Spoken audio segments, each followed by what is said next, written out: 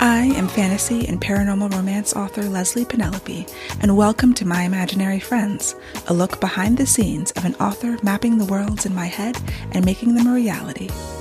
Hello friends, today is Saturday, February 24th, 2024, and this is episode 234 of My Imaginary Friends. I'm Leslie.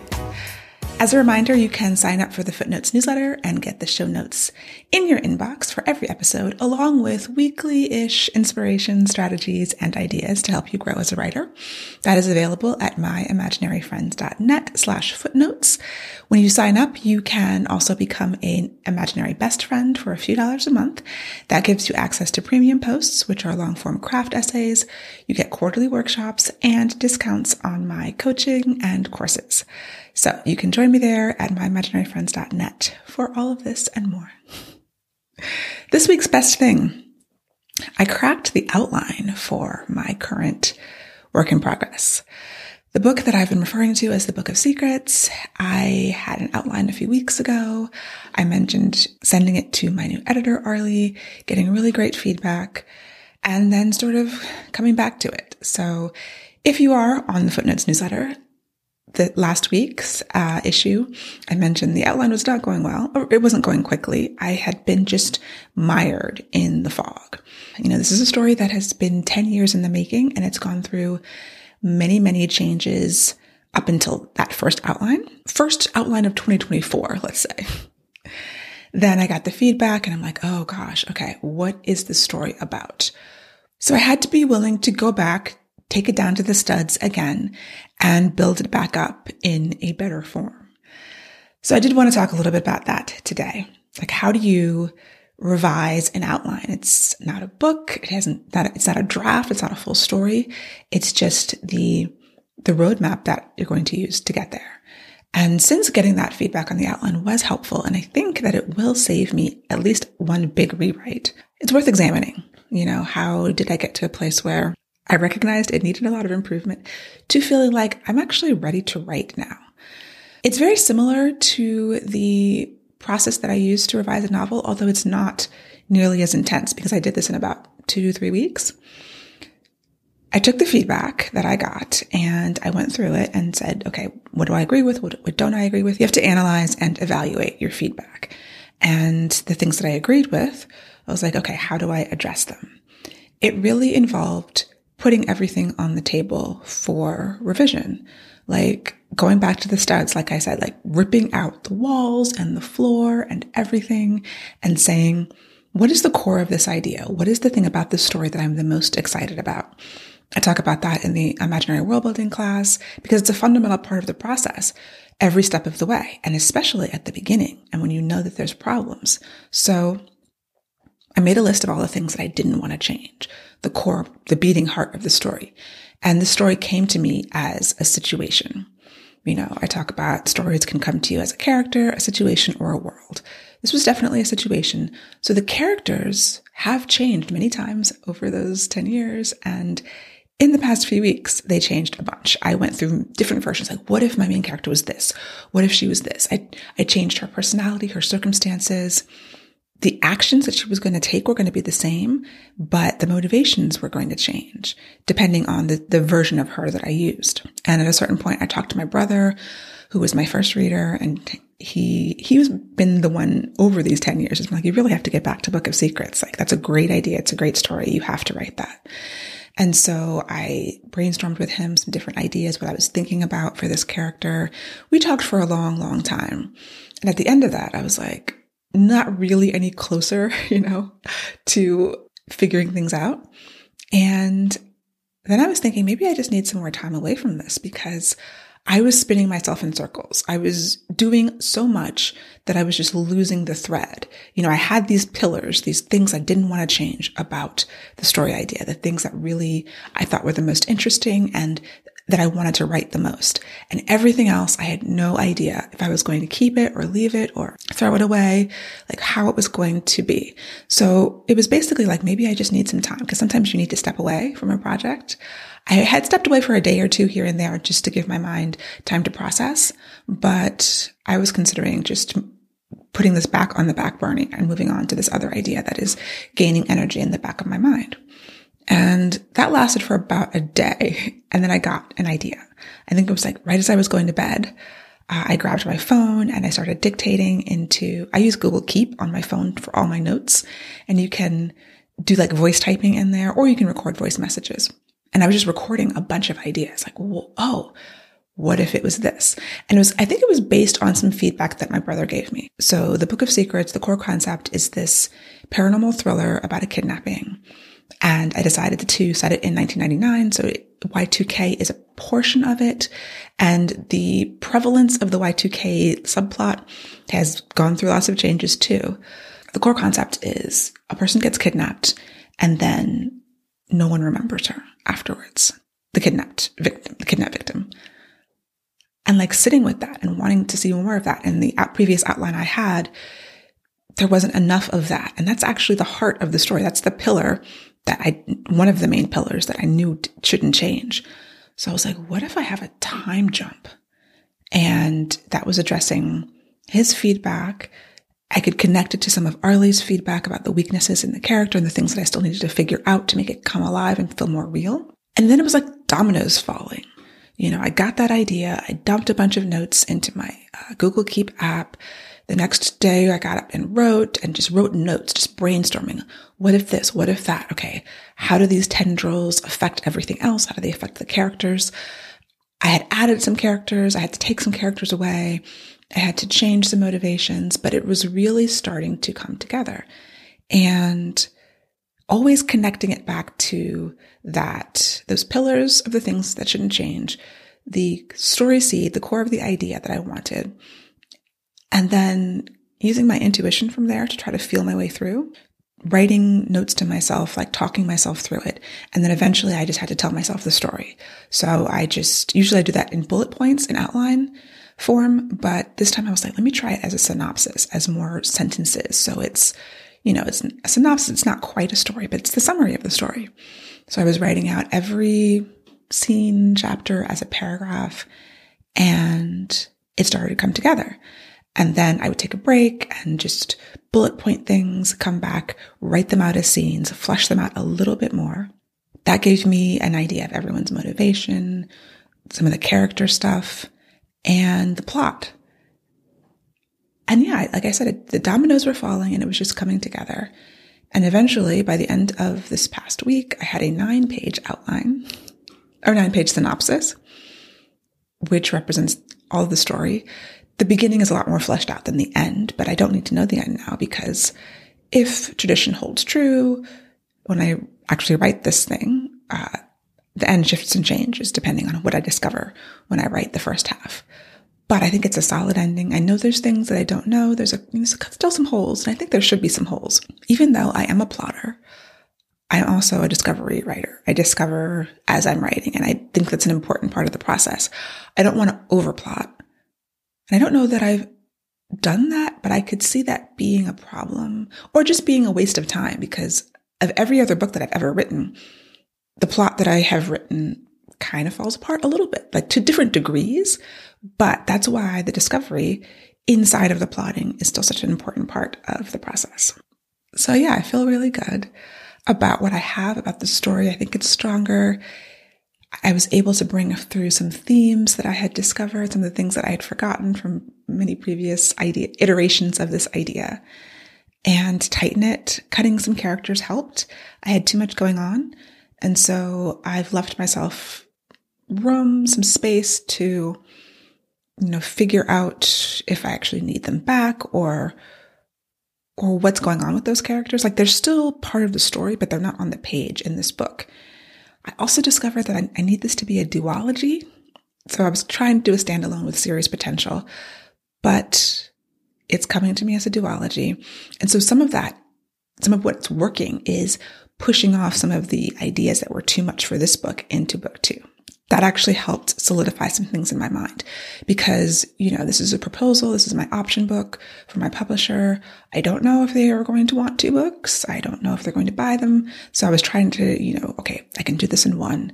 But this story as it is now requires 2 books. And that's part of being in the traditional publishing system, where sometimes you're not in control or complete control of the number of books. Like you might want to have an 8-book series, and your publisher might buy 2 or 3 from you and see how it goes. And then if those 2 or 3 don't sell that well, then the other 5 are not going to happen from that publisher. And then you can potentially self-publish them. Of course, then you're in a situation where someone else owns the first book. So a lot of the marketing, there's just a cascading series of events that happen with traditional publishing when you don't know how many books you're going to get in a series. So I have to take a leap of faith that duology, 2 books. I see publishers are publishing duologies a lot more. You know, we've gone from trilogies to duologies because it's fewer books, it's cheaper. And yeah, there's a chance that they're not going to want to, but I'm going to put that out of my mind. And hopefully, you know, if they don't want to, someone else will, or I can always self-publish it if I need to. But just really having found what the story requires was really helpful to me, because I didn't know at first. Sometimes if I'm not sure of the story, I don't know how long it's going to take me to tell this particular story. And I've been doing standalones the past couple of books, Monsters We Defy, Daughter of the Merciful Deep, which comes out this June, both standalones. Even though I know many of you want a sequel to the Monsters We Defy, I do get those messages very regularly. At the moment, it's a standalone. But it's nice. I've never done a duology, you know? I've done 7 books and 3 books, and well, technically the Angel books are a duology, although they're supposed to be a trilogy, and you know, we don't talk about that much. But like a planned duology, which means cliffhanger, unfortunately, but it's so juicy, and the story, and I don't actually know right now much about book 2. I have a bunch of bullet points of the stuff I pulled, and they're going to figure this out, and they're going to do this, and this is going to happen, and they're going to fix things. That's book 2 right now. But just knowing that it should be 2, and the story can be told in a complete fashion in 2. That was super helpful to me also. So the big takeaways: if you get feedback on your outline, evaluate the feedback, see what you agree with, what you disagree with, what you believe needs to change. Do a lot of brainstorming. Allow anything and everything to be on the table, except for the things you hold back. There should always be something that you hold back that is the meaning of the story for you. And then just let your mind free to explore all the different avenues, record them, however that makes sense for you to do. Rely on the fact that if you're doing the work, inspiration will come. You will be seeing things, encountering ideas that are going to spark creativity and answer questions that you have, as long as you're open to it and you are putting in the time and effort to do the work on a regular basis. Gather your notes and then tell yourself the story and see how it comes out then. I think so much of writing and creativity is happening on the subconscious level. As much conscious work as I do, as many pages and pages of notes that I have, and notebooks. I mean, I've got notes in a variety of places, because that's how my process works. I know that so much of it is happening behind the scenes. So I have the writing time, and then I do other things, because just like they say when you're working out, and if you're trying to lose weight, you know, weight loss happens in the kitchen, not in the gym. And progress working out happens on your rest days and your layoffs. You do the work in the gym so that you can rest, and then that's when the muscles rebuild. It's similar to writing. You do the work. I come and sit every morning and do the work. But many of the ideas and inspiration happen at night, in the shower, on a walk, wherever. And yeah, it's a great part of the process. It's just honing that, having ways to capture those ideas when you're on the go. And because everyone has a smartphone now, or just about everyone, that's easier than it has been before. Because I wouldn't trust it in a notebook, because I'm spilling tea on things, and there's water and humidity, and I don't know, dogs chewing notebooks. But yeah, that's been my process to get to this point. So my goal next week is to do a shorter version of the synopsis, because a 9-page synopsis is probably too long for the purposes I need it for. And then just get ready to start writing these sample chapters, getting them the first draft done of, the first few chapters of the book, and polishing those eventually to submit them as the proposal. In terms of productivity, something that's been helping me has been scheduling deep work days versus days that I'm available for meetings. This is something I'm sure I talked about in years past probably, but I really put it into practice and have been keeping it in practice. So I use Zcal, which is like a Calendly. I use Calendly also for certain things, but primarily I'm using Zcal for the bulk of my business meetings for both of my businesses, my web development business and my author business. And so when someone's like, oh, hey, we want to meet, do this and this, I'm like, oh, here's my calendar link. Here's my availability. And I'm available for meetings Mondays, Wednesdays, Fridays, and Saturday mornings. And that includes podcast recordings, other kinds of meetings, interviews, things like that. So that leaves all day Tuesday and all day Thursday available for deep work blocks where I'm not interrupted by things. And that's been really helpful. If I don't have a meeting on a Monday or a Friday, then Fridays are tough. Mondays, I can do a lot of deep work. Wednesdays, I'm often broken up by some appointments that are regularly scheduled every Wednesday or every other Wednesday. So it's fine to sneak another meeting in there. If I've got 2 or 3 meetings on a day, that's fine because the day before and the day after that, I've had just uninterrupted time to do work and I try to protect those. And I highly recommend trying that if you are a person who has a lot of meetings, if it's possible for you, obviously it's not possible for everyone depending on your situation, but as a self-employed person who is largely in control of my schedule, it has been very, very helpful. I can look at my week and doing the weekly planning and saying, okay, if I'm building a website or doing something that requires just a lot of parts of my brain, I do that on Tuesdays and Thursdays. I schedule 2 to 4 hour blocks for those things so I can focus. And then if I'm having these meetings, Mondays are usually quiet work-wise, but it's also a good day to meet. So if I can sneak in another deep work block on a Monday, Fridays, I'm still working out what I can do on a Friday when I'm still a little exhausted. I don't want to necessarily be, although sometimes I can, depending on how the week has gone, doing a lot of like heavy coding because my brain's just tired on Fridays. But I can write in the afternoon sometimes. Often we record Ink and Magic, the podcast I do with Inez Johnson on Fridays. In short, having these deep work days, having a meeting scheduler so that I can show people my availability and it, connects to Google Calendar. So it's always up to date. Everything else that goes on in my life is in Google Calendar. So I feel confident and I've set up the settings. So it's like, okay, do you want more than 1 meeting a day? I need at least a half an hour between meetings, things like that.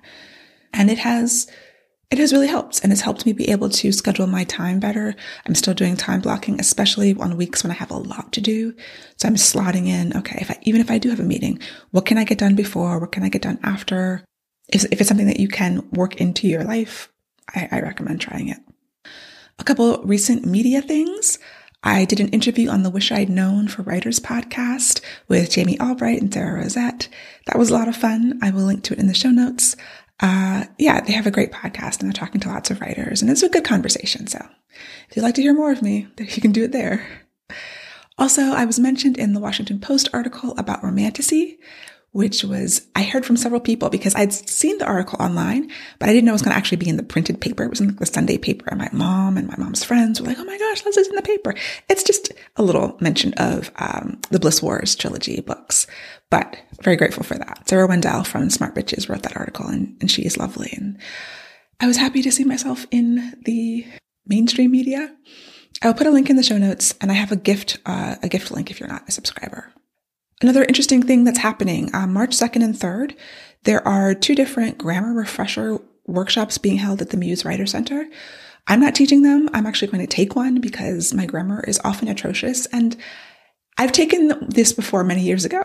This teacher, Linda Cobb, is a grammar wizard. And so they're online, available. There's limited availability. So link in the show notes. You can go to the-muse.org and check out their classes. They've got lots of classes.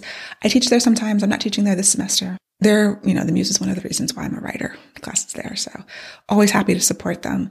And the idea of a grammar refresher course, a couple of hours on a weekend, just to help my poor copy editor, to help me maybe help my newsletter, because I know I often run the Footnotes newsletter through Pro Writing Aid to clean up my commas and stuff. Sometimes I forget. And I know that my command of punctuation is atrocious. So that is the thing I'm doing that you might want to consider doing as well. Other announcements, I will be at AwesomeCon in Washington, D.C. It is March 8th through the 10th, 2024. I'm on some great panels with amazing other writers, and we're doing a bunch of signings. So I will link to my schedule there in the show notes. If you're in the area and are interested in a great con in the DC Convention Center, then come through. AwesomeCon is a lot of fun. And I'm not a con person, so I have to take it in small bites, but the panels I've done there in previous years have been great, and the energy is good. And even though it's a lot of people there, it does seem to have like a different energy. Like the times I've been to New York Comic Con, it's just so overwhelming. AwesomeCon is overwhelming, but in a smaller way, because it's just less people. I mean, New York Comic Con is bananas. If you're a writer, in March, there are these March Madness writing sprints. I'm going to be doing a few of them. Other author tubers are hosting sprints. This is put together by Written in Melanin, Sam Lockhart, and there'll be some links if you're interested in those. Mine will be Thursday evenings.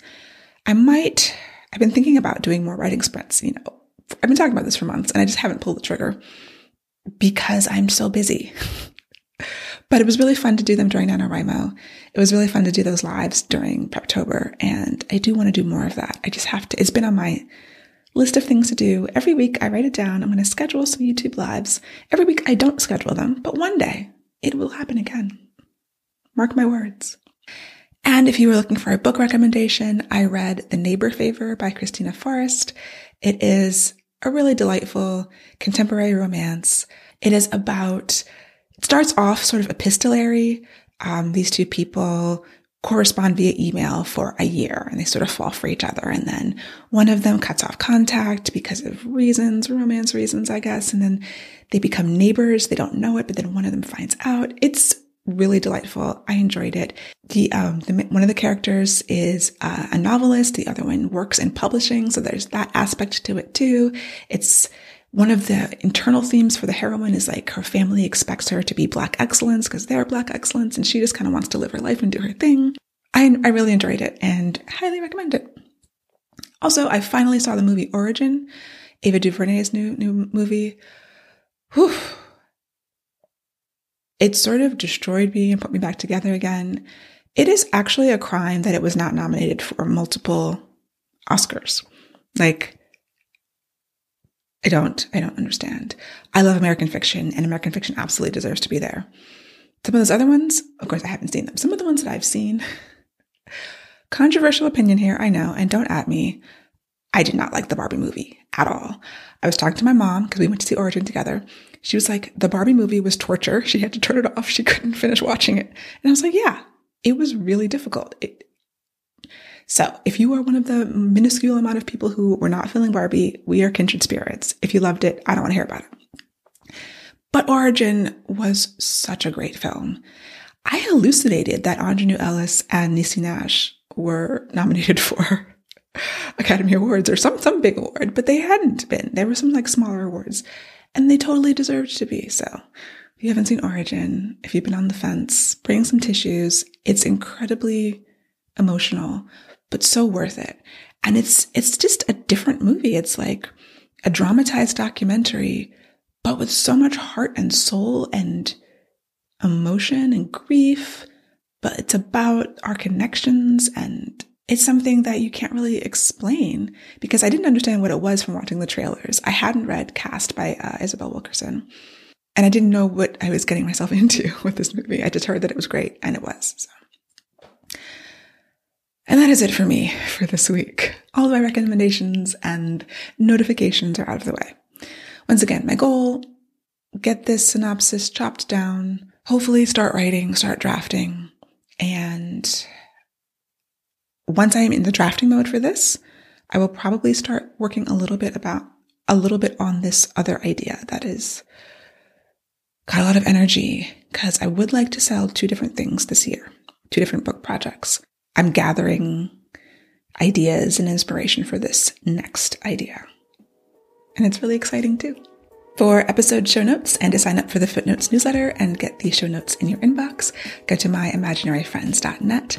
You can subscribe to this podcast wherever you get your podcasts and watch the video episodes on YouTube.